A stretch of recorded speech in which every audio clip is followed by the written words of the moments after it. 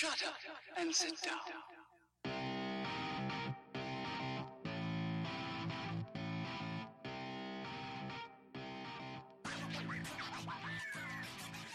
What's up, world? Welcome back to the Quiet Part Loud podcast. My name's Daryl. I'm the host of this thing, and you are listening to episode 121. I was debating whether or not I was going to do this show because we've got the interviews and the new show on Friday. But I thought, well, there's so much to talk about. Why don't we just keep it rolling? Let's just keep it moving. There's no reason why we shouldn't. I mean, it's Wednesday evening. I'm done work for the day. I've just gotten back from training my personal training client, and this is when we would record. So why not just record? I'm feeling great. Body's feeling strong. Mind is feeling strong. Everything is kind of ticking over. And despite some setbacks that have happened recently, I feel like we're in a really positive place. And with the show specifically, I just want to say thanks to everybody that's listened to the show, everybody that continues to download the show, anybody that's rated us on iTunes or given any sort of feedback. I love you for it. And it's only because of your engagement and your interaction that this thing can become viable and spread. And I want you guys to share it. I want you guys to tell people about it, especially now that we've improved audio and, we're going to get video because I'm just going to invest in a DSLR camera and do it properly. Just stick with us because I think I'm going to really hit the stride I want when we evolve this thing into actually what it's supposed to be. And I think that's a combination of me doing shows like this where it's just talking to the mic, stream of consciousness type of stuff, the interviews, and then a little bit of variety with the thing I'm doing with a friend of mine about the films. But when I have someone to bounce off of, and when that person is engaged in the conversation, that's when I really hit my stride because I love to hear people's point of views. I love to hear people's opinions. I love to debate and, rebut things and give my own point of view and listen to people rather than just talking at people. So I think when these things start to come out, you'll see what I mean. And next week will be the proof of that. I don't know which one I'm going to release yet, whether it will be the film review show or the interview that I'm doing. But the proof will be in the pudding, and that's going to be next week. So I just wanted to say that I appreciate everybody that supported the show up until this point because, in my opinion, we've done like 3 or 4 proper shows. And the rest have been practice. You talking about practice? When we talk about practice? Yes, they're just practice. And we will continue to grow, continue to learn, continue to evolve and develop. But I just wanted to put it out there that I'm grateful. And stick with it. Because if there is a tipping point, this, I feel, is going to be one of those moments. So, any way you can help me out, any way you can help share the show, tell your friends, that's the biggest thing you can do. If you listen to this show and you like it because you've listened to it more than once or, a whole bunch of times, tell people about it. Tell people about it because it's only going to get better. And like I said, I feel like although this is show 121, we're like 3 shows in. As always, big ass water bottle on the go. You're going to hear me staying hydrated the entire show. So I'm hyped. And I'm feeling good and I'm feeling determined. And it's a new page, right? And that's always exciting because I'm the type of person that doesn't really fear change. A lot of people do. It can make them very anxious, but I look forward to it. And I never hold on to things too tightly because they can just go away. And I don't really get sentimental about time spent, unless it's, in a marriage or something. But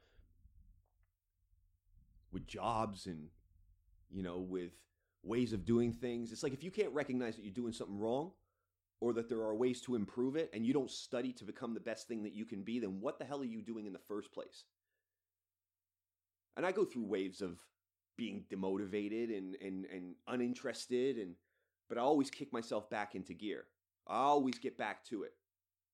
It's just a snapback. Because what are you going to do? Live in that dark space? You got to live in the light. The darkness can produce resiliency and strength and, character. But if you live there too long, it all becomes, you almost forget to see the light. You can't see the light anymore. So I don't know why I pivoted to that or how I pivoted to that, but the point is, we are going to keep getting better. And I just want as many people to give us a shot as possible. Because I think we're only scratching the surface. So anyways, that's my little opening blurb, whatever you want to call it. I want to talk about a few things today. This is going to be more political and more kind of government focused for the first bit. But then I want to talk about the UFC that's coming up this weekend and some other bits. So the first thing that I wanted to talk about was the coronavirus.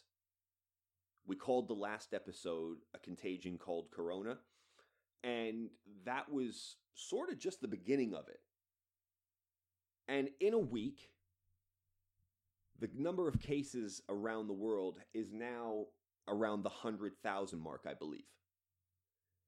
And I think the death toll now is around 5,000 or something like that. I don't have my numbers right in front of me. But a couple things have shocked me about the response to this, both from a government point of view and from a public point of view. And I just wanted to cover a couple of them because it's kind of astounding that people are so blasé. And now maybe I'm taking the fear-mongering route on this. Maybe I'm a little paranoid about it. I don't know. But when something wasn't around 2 weeks ago, and now 100,000 people have it, that we know of, can you hear my stomach growling on the microphone? Oh my God, time to eat, dude. Fucking hell. I got a troll living in my stomach.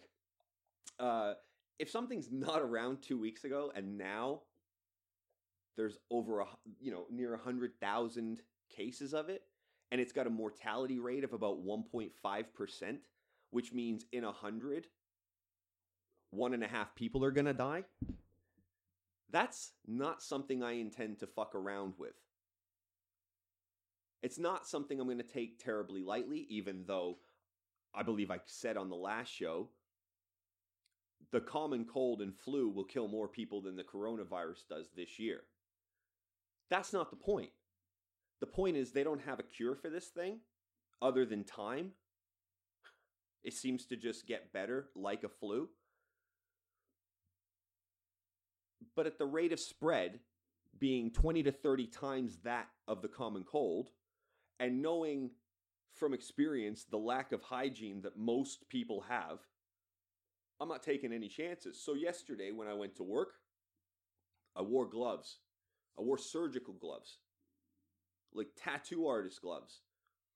And tomorrow when I have to go in, I'll be doing exactly the same thing. And Friday when I travel out to go and do my interviews, I'll be doing exactly the same thing.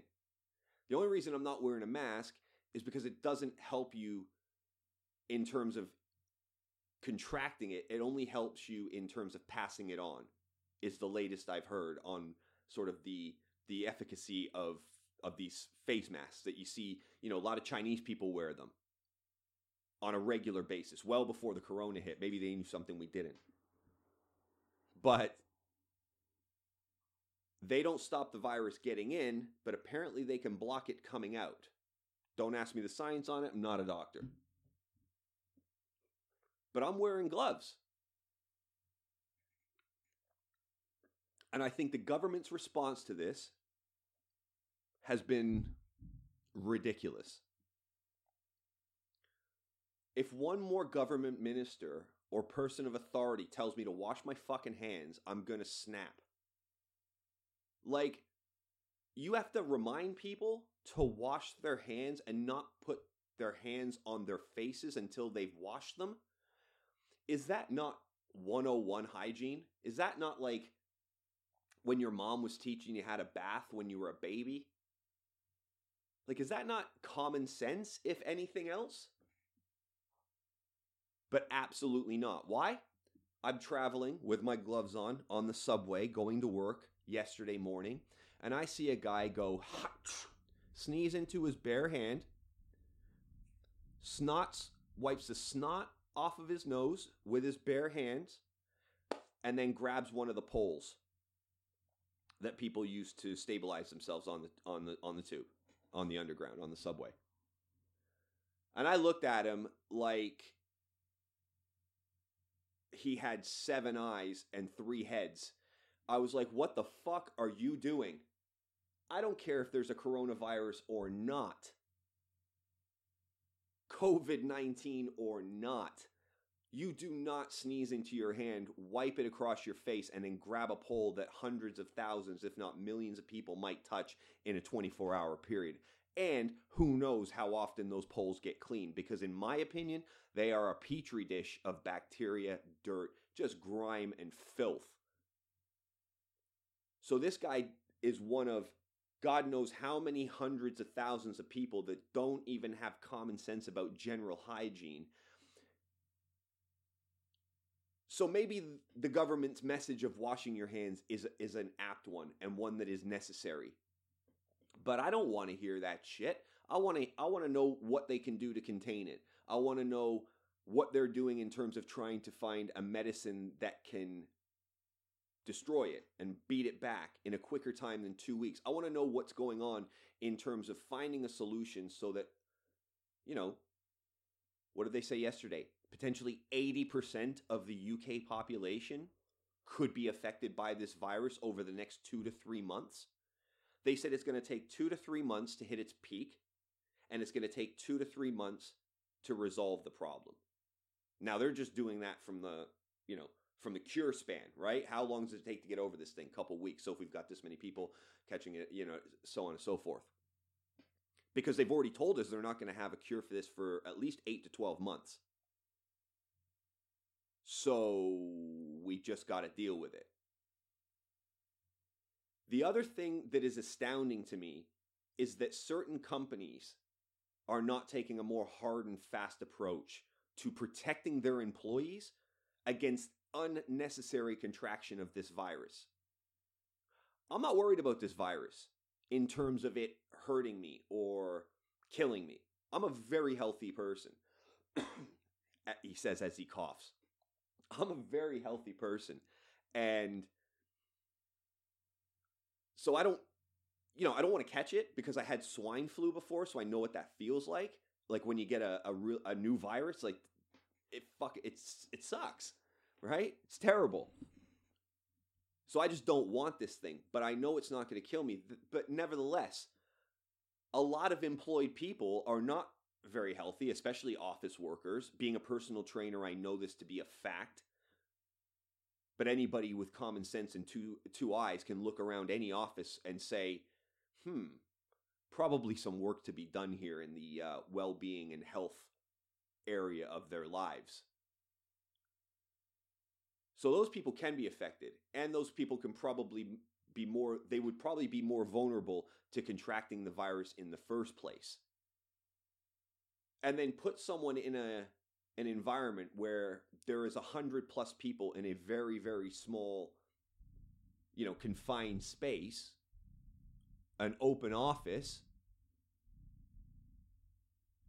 and you've just got a recipe for disaster, right?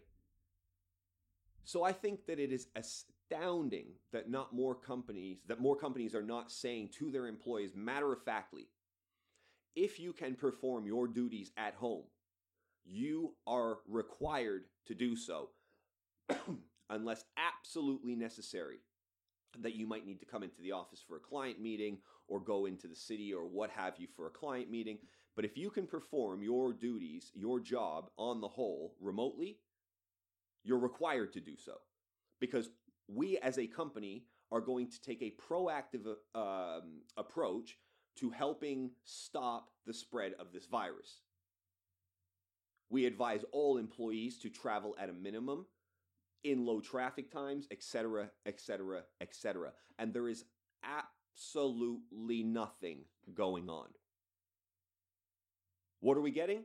The same stuff the government are telling us. It's just a game of telephone. They're passing on a message. That's all it is. Wash your hands. Don't touch your face.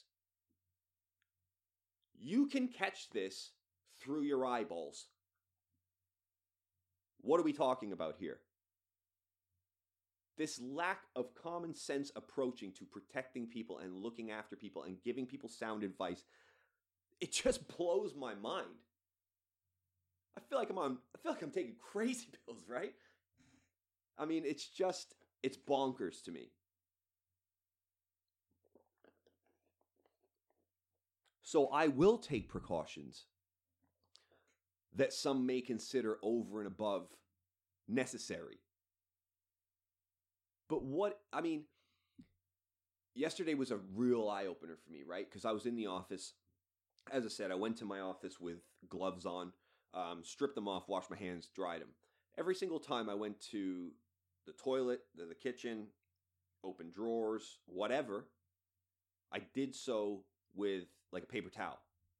Because I didn't want to I wanted to stay away from as many surfaces that were being touched by a lot of people as possible. Grab the handle with the paper towel, etc., etc., etc. It was only yesterday that I realized how filthy everything is. And I don't have any inclination about turning into a germaphobe or, being one of those people that's completely OCD with cleaning, because let's be honest, if you use that antibacterial gel too much, it will strip the natural bacteria off your hands and you'll become more susceptible to catching things like coronavirus or the flu. So I stay clean. I'm very sanitary. I'm very, very hygienic. But I have no plans in going over the top. What I do want, however, is my policymakers and the people in charge of state services, the NHS, etc., to be over the top. I want them to be over-prepared. And now, all I'm seeing is just reactionary shit. They've said, this is definitely going to be a high-volume infection count. As I mentioned earlier, they think up to 80% of the population could contract this. They're warning that employers should be ready for 20% of their workforce to be signed off of sick anywhere in the next, 4 to 8 weeks. And yet still, nothing. Just come on in, baby. Just come on in. Just wash your fucking hands and don't touch your mouth. I don't know why I'm doing an American accent, but it just seems like I need to do some sort of a hillbilly accent to represent how fucking stupid these people can be. So step it up. Step it up. And America, good Lord, what are you guys doing? I mean, they've got like 106 cases confirmed in the country, and they've already got 9 deaths. That's like an 8% mortality rate. That's ridiculous. Germany's got 240 cases, no deaths. We've got 53 cases now, I think, and no deaths. Or God knows what the updated number is. But I'm not playing. I don't give a fuck what anybody thinks. I'm wearing my gloves until this thing's resolved, or until, cooler heads prevail, more sensible heads prevail, and the government says, hey, you guys are required to tell your employees that they work from home. My wife runs her own business. If I can track coronavirus from somebody in the office or somebody uptown or a client that I'm meeting or some scumbag on a train, and I bring that shit home and infect my wife, she can't run her business. Who's going to pay? Who's going to pay for that? We got to look after ourselves, and you guys should be looking after yourselves as well.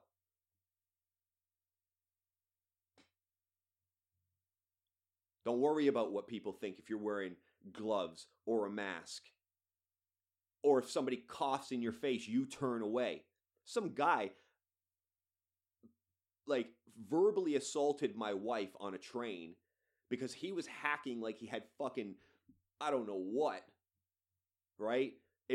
She said it was like that old fat dude that came in the cabin in Dreamcatcher. You know that Stephen King movie? When the guy rolls up from the woods and he's looking all shit and he's burping and he's farting and he's like coughing and just, he's fucking dying because there's an alien inside him. She said this guy looked like that. She said he looked like he was dying. And she turned away. And he said, "What, you think I'm sick? I'm not fucking sick." Like, just tore into her. I had to calm her down afterwards. It was ridiculous. But if somebody coughs or sneezes or fucking wipes their nose, turn the other way. Put your sweater over your nose. Whatever you need to do. Fuck everybody else, man. Look after yourself. So I'll be wearing tattoo gloves until this shit is sorted or more sensible heads prevail. But just look after you guys, yeah? Anyways, that's 20 minutes on the fucking coronavirus. How's that? But my problem with it is its infection rate and its mortality rate if, the wrong people get it. Again, I'm not worried about me. I'm a pretty healthy guy. I stay absolutely as fit as possible all the time. Well, I say that. That's a fucking complete lie. I am so sorry, guys. That's the only time I'm going to actually lie to you guys.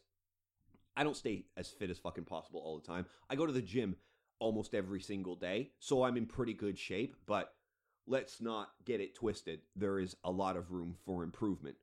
Fucking lying to myself there.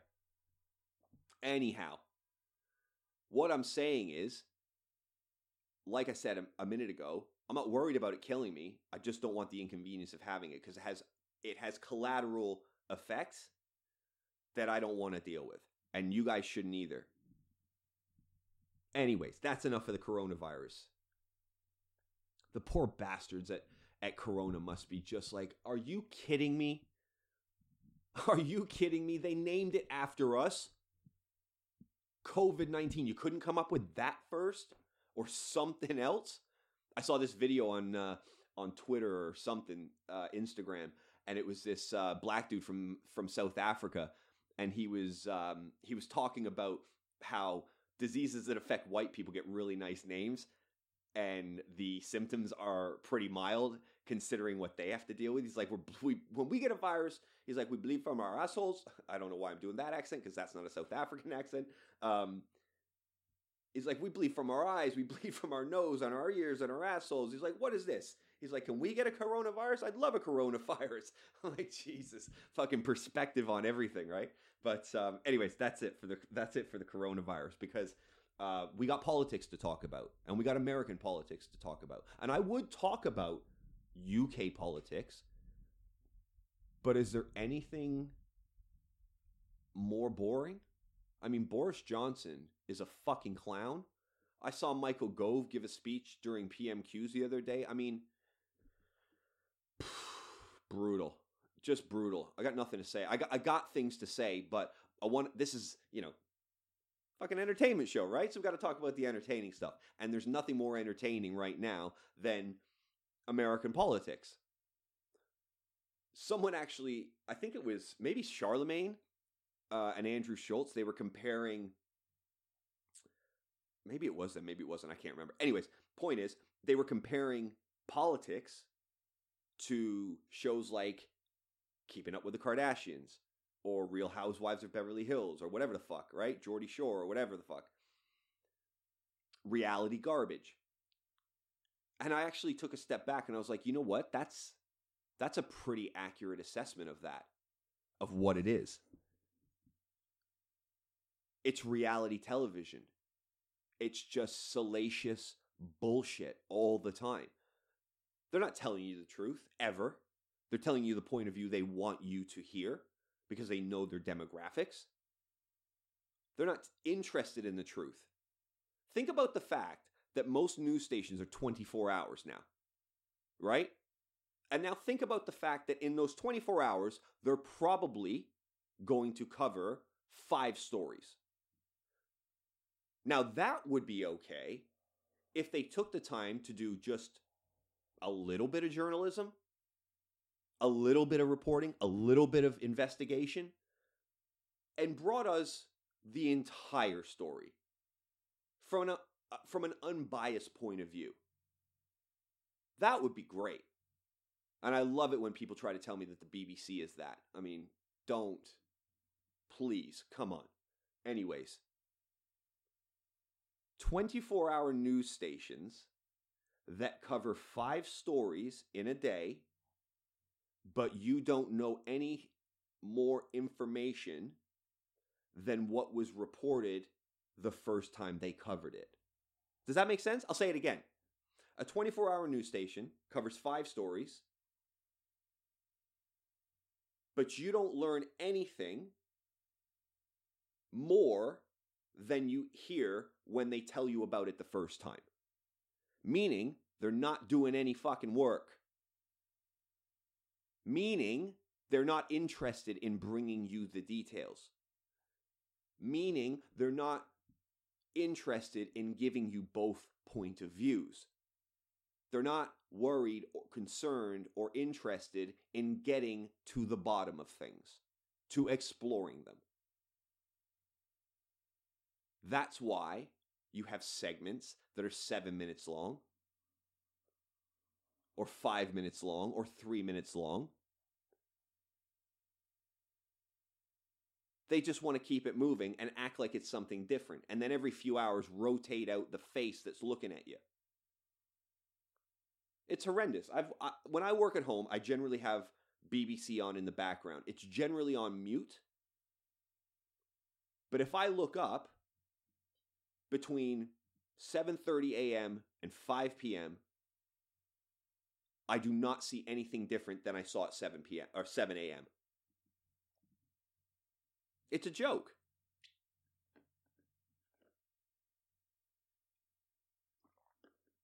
But what I want to talk about, Super Tuesday. Now, for anybody that doesn't know what Super Tuesday is, when you have an election year, there are the early primaries, and those are things like Iowa, the ones that have, just happened, Nevada. And then you roll in after you've had, I think, 3 or 4 of those to what's called Super Tuesday. Super Tuesday is when 14 states in America vote on the primary. And that's effectively when you find out who is going to be representing either the Democrats or the Republicans in the general election to decide who is going to become the president. So you will have heard of characters like Andrew Yang mentioned on this show before, Pete Buttigieg mentioned on the show before, Tulsi Gabbard, Elizabeth Warren, Amy Klobuchar, Michael Bloomberg, Joe Biden. These are the candidates that the Democrats have, or had, I should more accurately say. Now, the one that I left out was Bernie Sanders. Probably thinking, oh, well, you didn't mention Bernie. Hey, Bernie. Terrible accent again. Terrible impression again. Have to get better at those. And I am better at them, but it's a weird thing doing it to my wall. I forgot to mention Bernie. I left Bernie out, I should say. I didn't forget to mention him. I left him out because up until this point, he's been kicking ass. Because he's got a progressive movement. He's mobilized young voters, although we'll get to that in a minute. And he had some real momentum behind him, and people like what he stands for, and people like his consistency. So, he was finishing 1 or 2 in every one of the early primaries. However, cue the dirty shit. And this is corrupt politics working right in front of you. Right? We can talk about Donald Trump's corruption all day long, but we don't talk about just one side, and we don't talk about, just because that's Trump and he's a fucking asshole and just a top level piece of shit. We don't just protect the other side. That's not what this show's about. So looking at the other side, what you're seeing now is corruption. These are quid pro quos in open plain sight, right? The deals aren't being made in plain sight. Those are happening in the back room. But this is a quid pro quo, and I'm going to tell you why. Joe Biden, after Super Tuesday, has surged ahead of Bernie Sanders, right? Joe Biden's campaign was on a fucking respirator up until last night. He won South Carolina. Okay. We knew that was kind of going to happen, as there were whispers of candidates dropping out. But 2 days before Super Tuesday, and you have Pete Buttigieg, Amy Klobuchar, and Peter Sayer, I think it was. Who else? They all dropped out. Not only did they drop out, but Pete Buttigieg, for instance, was placing second and third in most of the early primaries behind Bernie Sanders. Amy Klobuchar in a couple of those was right behind Pete Buttigieg. So these people who, would have had a tough go of it, but still had a legitimate shot, said, nah, fuck it, I'm all good. Let's call this a day. And then the very next day, you see them come out and declare their support for Joe Biden. This is not a coincidence. This is not an accident. I would put money, heavy money, on it that there was a very, very good conversation to say, if we win South Carolina, that would indicate that Joe Biden if Joe Biden wins South Carolina, that would indicate that he has the support of Black America. And also those who tend to sway religiously, right? They might be moderate, but there might be religious moderates. If we can get them and we can win South Carolina, we got a crack at this thing. That conversation then happens to the Buttigieg camp, the Klobuchar camp, and whoever the fuck else has dropped out. I'm going to be focusing on Buttigieg for most of this. And the conversation probably went something like this. Hey, it's going to be hard for you to win in those states where I can absolutely sew this thing up. If you drop out and concede the race and come out to support me and rally your supporters to vote for me, if I beat Donald Trump, when I beat Donald Trump, you will have a place in my cabinet. You will have a high-level position in my administration.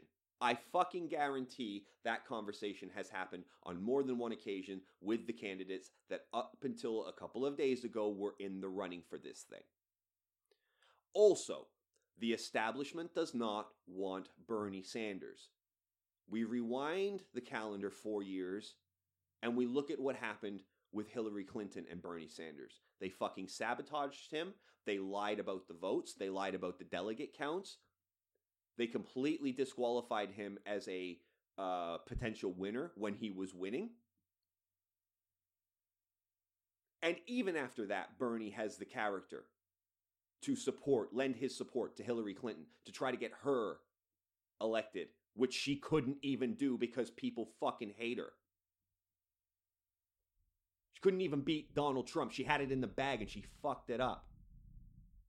But they couldn't have Bernie because Bernie's consistent. Bernie's consistent. You might not like what Bernie stands for, but Bernie is consistent. Bernie's been saying for 40, 50 years, we need health insurance for all. That post-education should be tuition free.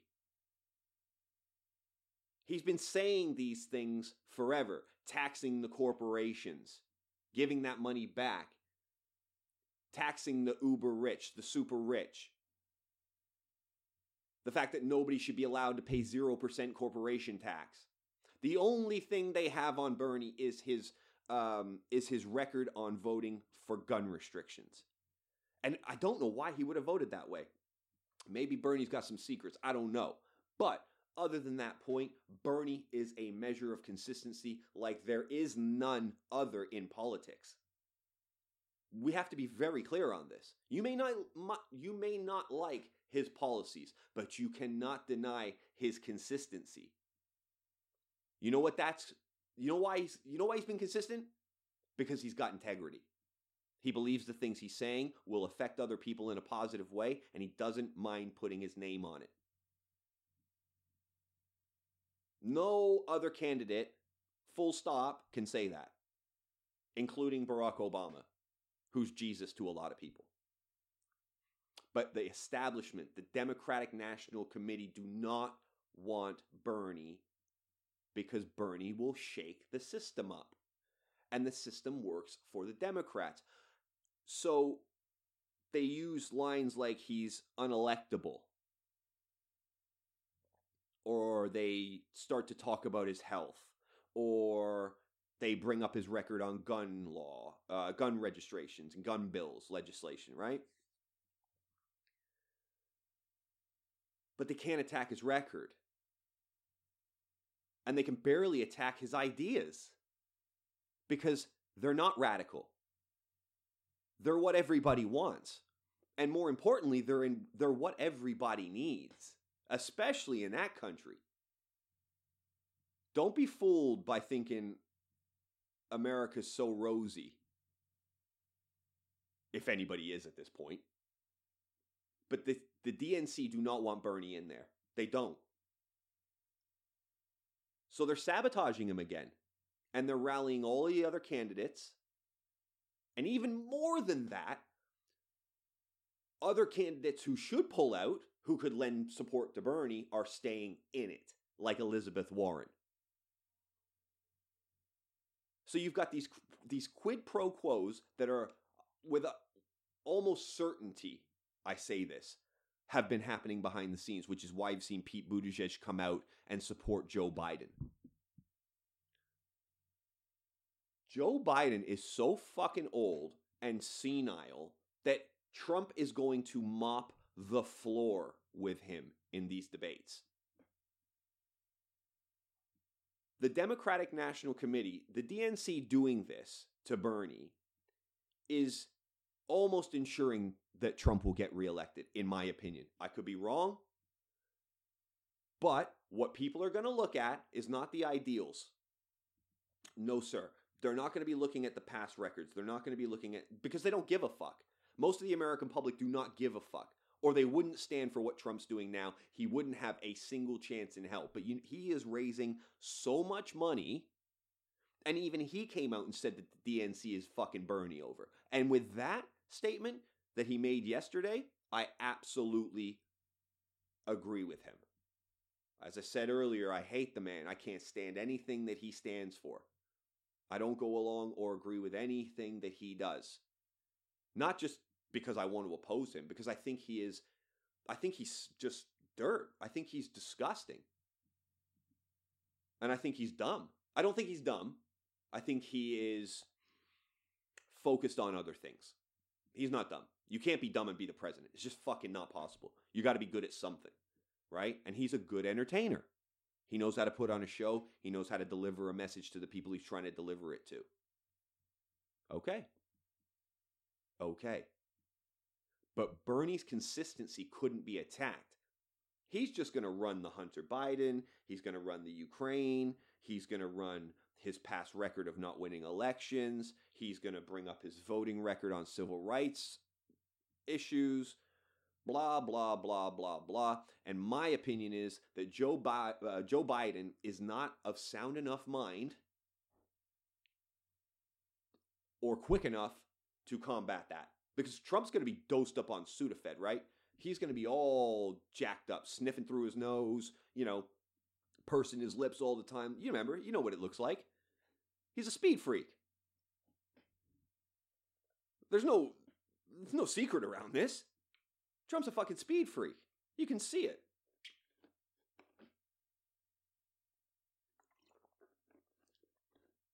So the Democrats have the brilliant idea to rally around a guy that on multiple occasions forgets where he is, forgets what he's talking about. He loses his place in the middle of a sentence. He can't recite lyrics to the fucking national anthem. They're going to start running ads against him, showing how gropey and creepy he is with children and women and things like that. I mean, they're going to go so hard in the paint on this guy. But you can't do that with Bernie. And I think the fact that someone like Pete Buttigieg, who in my opinion is the most well-spoken, the smartest of the lot. He's polished. He knows what he's doing. He knows multiple languages. He's a scholar.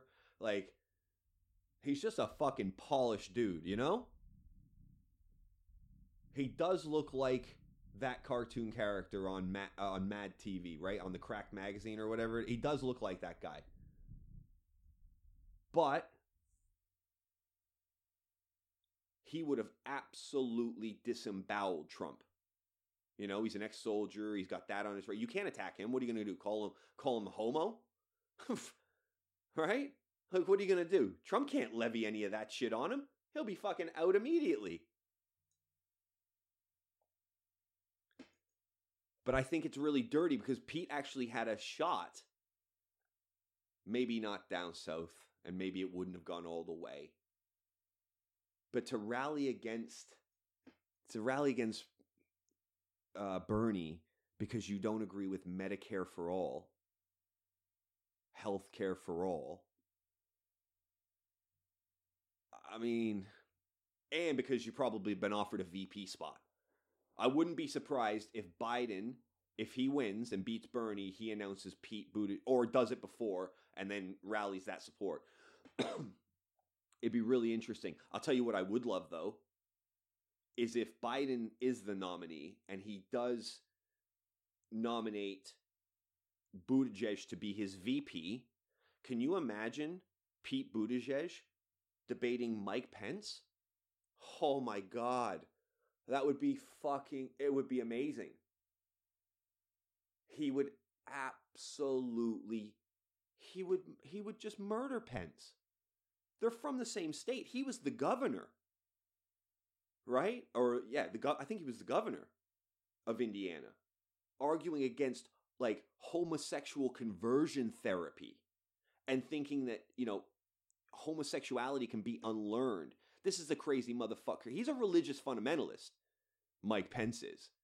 Because he doesn't think a man should be in a room with a woman without his wife or her husband being there. He thinks a man and a woman who are not married having dinner together or lunch together and no other accompaniment is completely inappropriate. And obviously Pete Buttigieg is is an openly gay guy who served in the military, who got elected while Pence was the governor of that very conservative state. But intellectually, he would destroy him. And that's what I would love to see. I just don't think Biden is up for the task. He's still got, 8 months? I mean, saying that, who the fuck knows about Bernie as well? You know, Bernie Sanders has already had a heart attack. I would have wanted him to get Pete Buttigieg as his running mate. And then him versus Trump and Pete Buttigieg versus Mike Pence. Oh my God, are you fucking kidding? That would be an execution. That would be an execution. But alas, it's not to be. Because the DNC is now going to put their full weight behind Joe Biden. They are going to disqualify Bernie in any way, shape, or form, just like they did 4 years ago with Hillary Clinton. And then who knows what that does to Bernie's base. I mean, Bernie's the type of guy with so much integrity, he'll probably support Joe Biden too. and try to rally his supporters around Biden, and then you're in with a real shot, right? But you got to perform on those debates. And I just don't trust where he is mentally at the moment. I just think he's too old. I mean, what the fuck? We were crying about all this diversity and change, not only, weeks and months ago. Like, everybody's saying, we need Kamala Harris in there. We need a black female in there. That's who the president should be. But then we realized quickly that a prosecutor-in-chief is actually not ideal. And now there's no more Cory Booker's gone. Julian Castro's gone. Andrew Yang is gone. Tulsi Gabbard's still out there, but she's not going to do anything. And now what have you got? Pick between the two decrepit old white men. There's your diversity in the Democratic Party. It's as diverse as the Republican Party. And as soon as people fucking realize this, then they'll start voting for people who have what? Integrity and consistency. I think Bernie's a socialist, but I think he's a lot fucking better than Joe Biden. And a whole lot better than Donald Trump. And if it shakes shit up in America, good. Because the way it's going now is not. So I don't want to. That's it for politics. That's it for Super Tuesday. All you need to know is that this is the most corrupt fucking process that there is. This is corruption in plain sight, and just get ready for Bernie to get fucked. That's all. It's almost inevitable unless every single young person who is eligible to vote in America comes out and supports Bernie Sanders. That's it. So it's going to be Joe Biden versus Donald Trump. Donald Trump's probably going to own him in the, in the TV wars and in the debates. And Donald Trump's base is going to come out in fucking droves. And we'll see what happens. Fingers crossed. We can't do 4 more years of this jerk off in office. Anywho, last thing I want to talk about today is and this is one of the reasons why I was hyped at the beginning of the show, because I was like, ooh, baby, we gonna go and talk about UFC 148, or 248. 248. UFC 248. Guys, if you're an MMA fan or a combat sports fan, I mean, how hyped are you for this card? And if you're not, then you've probably just turned off and you won't hear this anyways. And you're welcome to depart. If MMA and, grown men and women beating the shit out of each other is not your thing, I get it. For me, it is. For me, it is my thing. And I really, really like it. And I'm still toying with the idea of potentially doing an MMA show. But that might be, I don't know, might be a step too far with what I could potentially have time for. But you never know. You never know. It could be a half an hour show. It could be a 15-minute show. We could do it. We could do it punchy, snappy, nice and quick. But we'll see. Anyways, I want to get into the card, guys, because the card is ridiculous. Like, arguably the best card in a long while. I'm not going to go through the whole thing. I'm just not. I don't have the time, and we're 50 minutes in just about. So, keep it to an hour today, maybe. I wasn't even going to do one of these shows, and we're an hour, right? We talked about what? Coronavirus and Bernie getting fucked. Let's do 10 on the UFC event. So I'm going to start with the main fight on the prelims. Okay, so I'm not going to cover the early prelims, and I'm not going to cover the rest of the prelims. But in all honesty, the prelims look like a great card as well. But I am going to talk quickly just about the main event on the prelims, because it's the return after 2 years of Sugar Sean O'Malley. And if you've not ever watched Sugar Sean O'Malley because you're a newbie to the UFC, or you just got the light switched on what MMA is, you might not have seen Sean O'Malley fight. Certainly wouldn't have seen him fight in the UFC because, like I said, it's been about 2 years. But this was an exciting cat. He's a good fighter. He's lanky. He's tall, right? He moves like a, like he's so agile and he's got so much dexterity and he's so creative and exciting to watch. And he got popped, I think, for a tainted supplement or something. I don't know. I can't remember.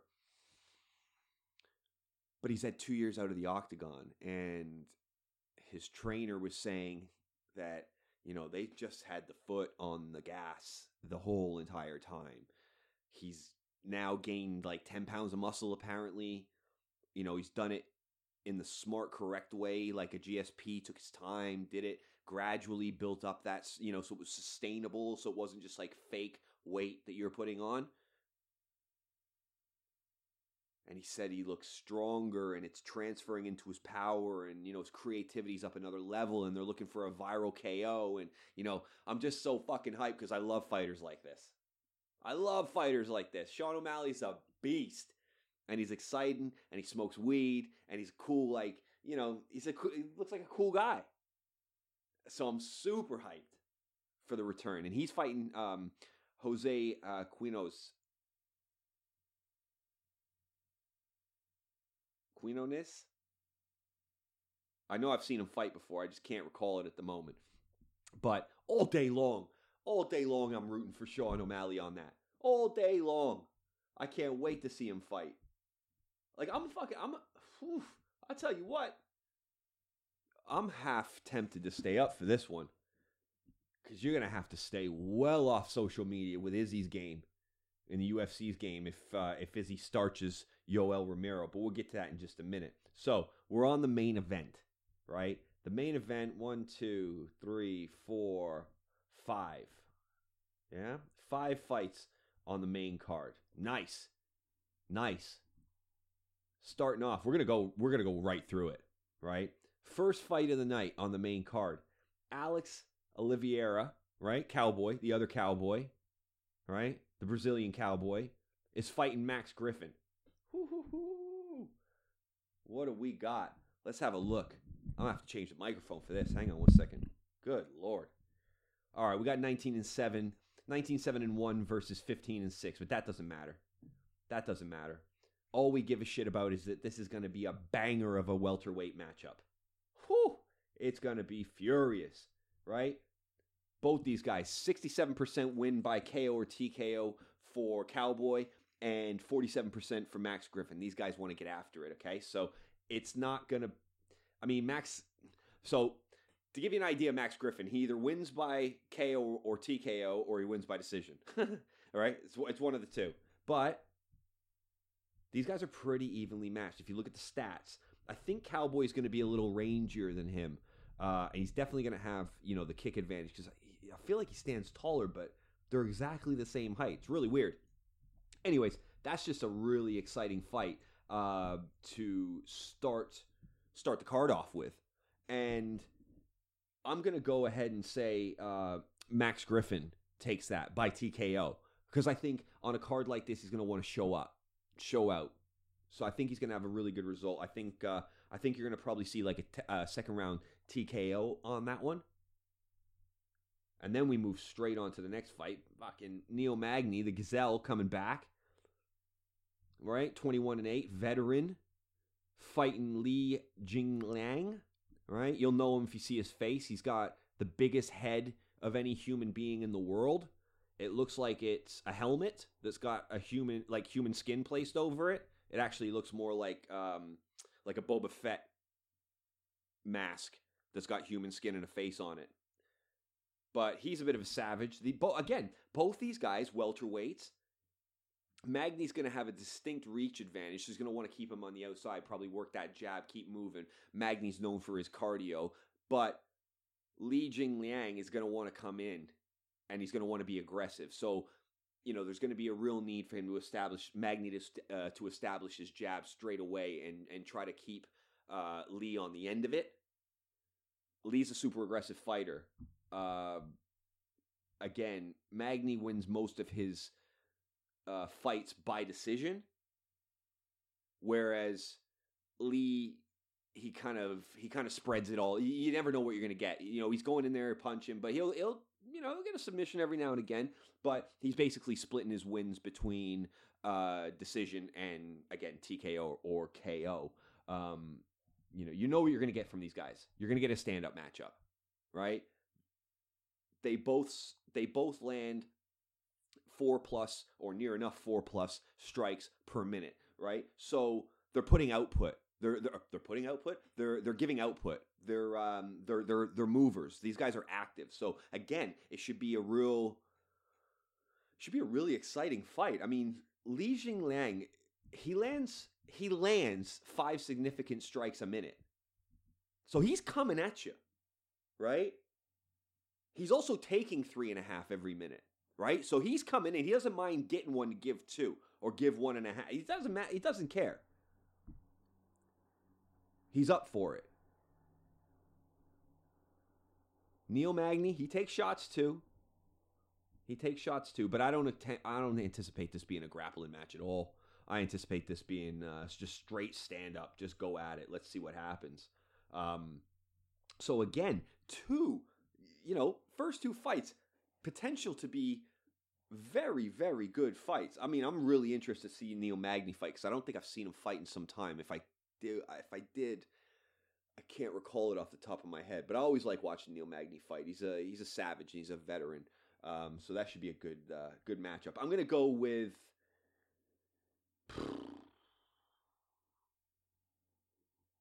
I'm going to go with Magny. I got to go with Magny. Nah. Fuck. I don't know. It's a toss-up. I'm going to go with Magny. I don't know what the odds are. By the way, Lee, I guess it makes sense. Li Jingliang, his nickname is the Leech. It's gross. It's fucking gross. Right. The Co main event. The Co main event is Beneil Dariush versus Drakkar Klose. I mean, I think Drakkar Kloser's coming back off an injury. I could be just completely making that up. So apologies if I am. Beneil Dariush, he's like, he's a murderer. He's a murderer in a teacher's clothing. He looks like he could be just like an English teacher or something. He never really over animates. He just goes in there and fucks people up. He's 16-4. He's Iranian. He's fighting a 10-1-1 Drakkar Klose. Now, this is a 155 matchup. Okay, so we got the lightweights going at it. So this is going to be really interesting. Everything's basically even on this. But the thing to know is that Drakkar Klose is very aggressive. He's very aggressive. Almost half of his wins come from TKO or KO. But the great thing is, both these guys have really good output. They're up around 3.5, 4 significant strikes a minute. And again, they're only trying like a couple of takedowns, if that, a fight. So you're going to get another great stand-up match, potentially, right? And for this one, I'm actually going to... usually I would go with Beneil Dariush, just because he's such a well-rounded fighter. He's so composed. But I just think... I can't remember Drakkar Kloser's last fight, but I've seen some training and he looks on point. Oh, God, it's another tough one. It's a toss-up. Again, I'm not checking the odds on these, so I'm just giving you my opinion rather than what the bookies are saying. Let me have a look. Let me have a quick look.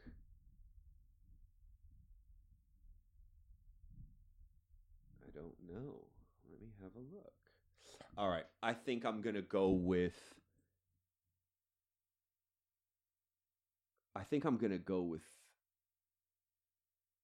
Beneil Dariush. No, I'm gonna go with Drakkar Closer. And I don't know why. I'm just throwing random shit out. Definitely don't take any picks or betting tips from me. I am the worst fucking gambler in the world. So let's who did I say I'm gonna go with there? I picked both those guys. I'm gonna go with Beneil Dariush, I think. Yeah. Fuck it. Let's move on. Co-main event time. Woo. JJ's back. Joanna Jędrzejczyk is coming to get her title back. But she's got Weili Zhang, who's the champion and who is a destroyer. Okay? Now, Weili, the champ, 19-1. Joanna Jędrzejczyk, 15-3. What do records mean? Nothing. Except for confidence. And where are you mentally with that? And that's the question I have about Joanna. I almost feel bad saying this, but I feel that Joanna misses the fame more than she misses the belt and the challenges. I have no doubt she's still working like a goddamn savage. I wouldn't, disrespect her in that way at all. But when I see Weili Zhang fight, I worry for girls. I think I get worried for girls because of the beating. She's so heavily muscled. She is so dynamic. She doesn't give a fuck. She hits with so much power. And I wonder whether Joanna is going to be able to, put her volume on her. It's a question I've got. I'm not sure. I'm going with the champion to retain her title in this. I don't know if Joanna gets it done. So it's going to be a matter of volume for me, I think. And whether or not Joanna can avoid the strikes. I mean, Joanna puts 6 significant strikes out a minute, and Weili puts out 5.5. So it's not like one is just sitting there counterpunching, right? It's not like Weili's like waiting on her opponent to initiate. She's going after the fight, but we know Joanna is going to go after the fight as well, which makes me think, can she manage the power of Weili Zhang? Because they're going to be exchanging. This is their style of fighting. There might be a feeling out process. I'm sure there will be. But at some point in time, there's going to be some nasty exchanges. And if Weili connects, she has all the ability to put Joanna to sleep quick. Joanna does not. Joanna's never really KO'd somebody like that. She always does it with volume. And the problem with that is, if Weili feels her punches and doesn't mind taking one or two to get one of hers off and to get, inside where she can really connect with some short power punches, I think she's going to do it, and I think she's going to really hurt Joanna. I like Joanna. I think she was just an amazing champion. But when I see her face and when I see her interviews and, not when I see her training, because when she's training, she's a monster, but there's just a different thing happening here, it seems, from her. And I don't know much about Weili Zhang other than she is a destroyer. And she came on the scene and she's just mopping up. So I have no reason to think she won't do it against Joanna. And I'm going to bet on her to get the stoppage. Sorry if you guys can hear my cats in the background. They're currently having a post-dinner time scuffle. They like to fuck each other up after they eat and then just leave tufts of hair all over the place. So, right, we're past an hour. Let's get to the main event. The main event is, I mean, I'm so hyped. Every time Izzy fights, I'm just so hyped. He's such a superstar. And the simple fact that he called out one of the scariest dudes ever just makes me love him that much more. He called out Yoel Romero simply because nobody calls out Yoel Romero.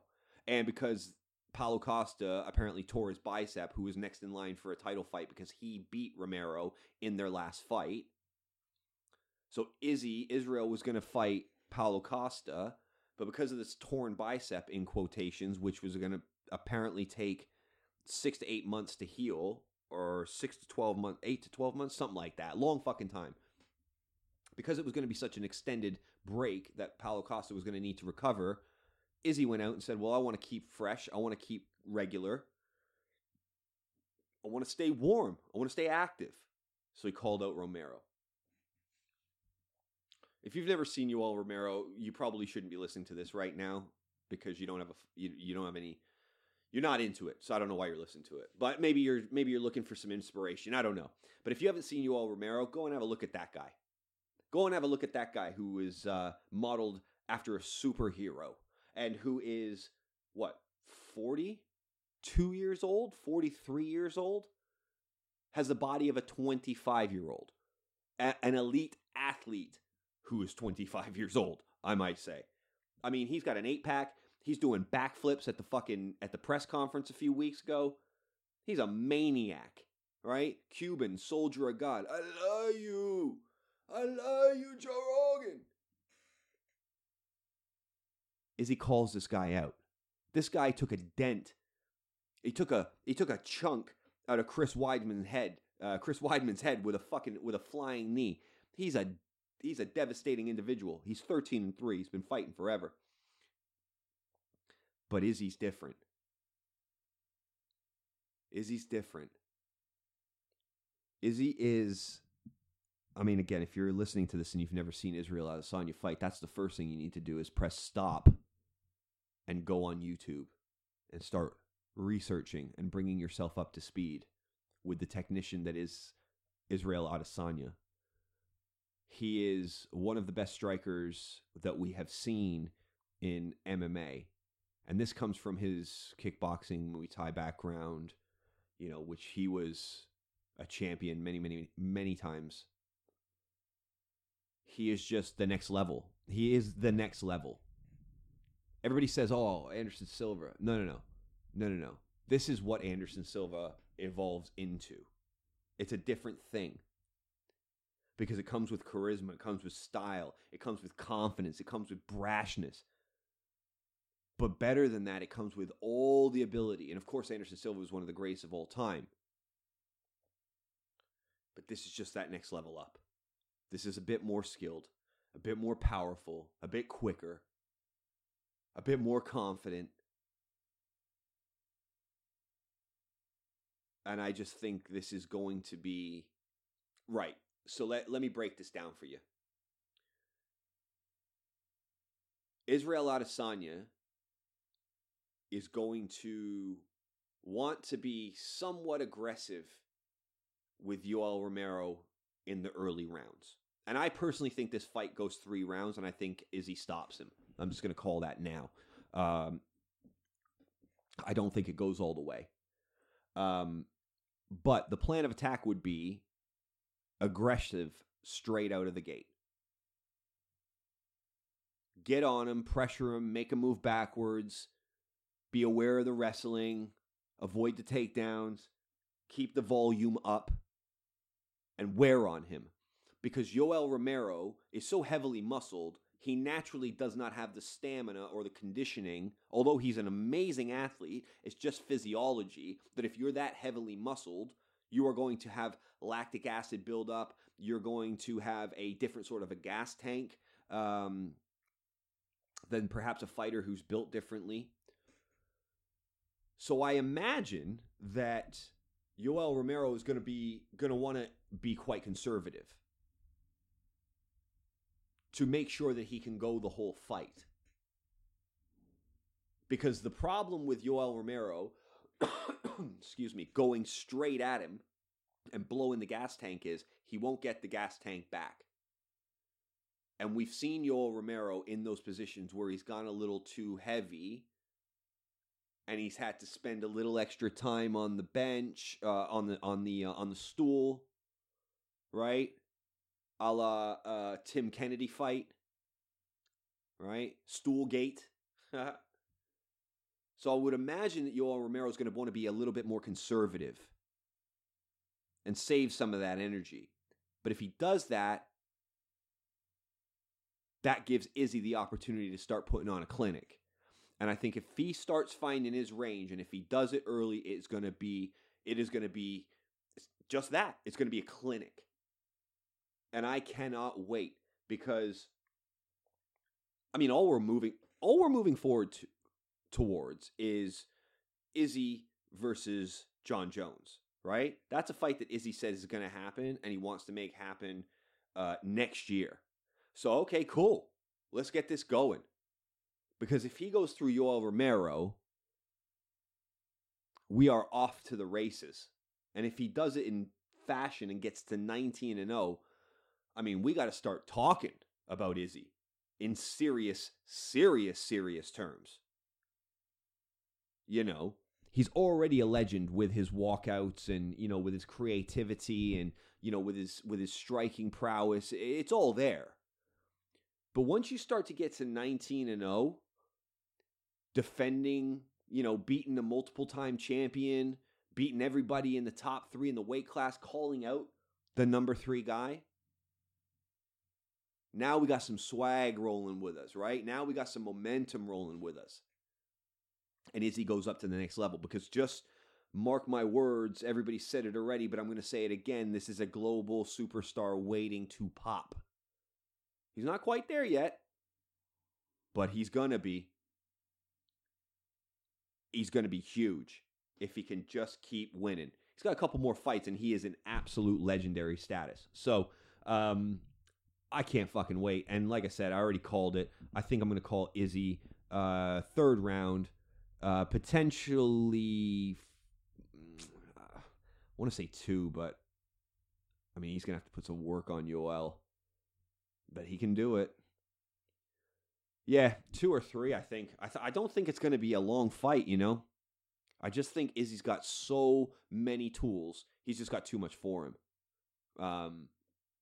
But that is why I love fighting. That's why I love professional combat sports, because the math doesn't matter. Your opinions and feelings and alignments don't matter. On the day when the cage shuts and it's just the 2 blokes, the 2 men just going after it. I mean, what other sport in the world has these sorts of consequences? The only thing stopping these men from being killed is the referee. You know? It's such an amazing sport. And it's so good right now. There's so many great fighters right now. But this, for me, Izzy's my favorite fighter. Izzy's my favorite fighter. I love Conor as well. My favorite fighter of all time is GSP. Hands down, not even close. Second is Izzy. Third is Conor. Of active fighters. Right? GSP always holds the number 1 spot for me. And then I rank active fighters. And obviously, always love Conor. He's amazing. But Izzy's the one for me right now. I love this kid. And I also love Sean O'Malley, who's fighting as well. So up and down the card, it is absolutely stacked. And if you've never seen the UFC or been a little bit too, you know, weak in the stomach to want to watch fighting, I'm telling you guys, give it a go. It is a hell of a show. So yeah. Fucking that's it. We're done. I should have gave you the time. So it's going to be on BT Sport, I think. I don't think this is on pay-per-view. So it'll be on BT Sport 2, and I think the prelims will start at 1 a.m. I think the main card will start at 3 a.m., just as an FYI. But yeah, that's it, guys. We're done. I got to go eat some dinner myself. You heard my stomach growling earlier, so I got to go get some grub. So I'm gonna peace out. But guys, we're going to another level. I'm doing my first interview on Friday. I'm fucking excited. I'm hyped. And I hope you guys are looking forward to it. I hope you'll tune in, and I hope you'll share it with your friends, and I hope you'll just pass the word on, man, and just help us go to that next level. We can't do it without you guys. So thank you once again for supporting. Thank you so much for listening. Subscribe if you haven't. Share the links. Tell your friends. Get them to sign up. Rate us, feedback, all that good stuff. It all helps with the discoverability and everything like that. So we'll be back. And we'll be back on Wednesday. But I'm not going to have to do one of these shows. I'm just going to have to upload either the interview or the movie show that we're developing. Either way, there's going to be something brand new in a week, and I cannot fucking wait. I am so excited, guys, I can't tell you, and I really want to know what you think. So, that's it. A wrap for episode 121.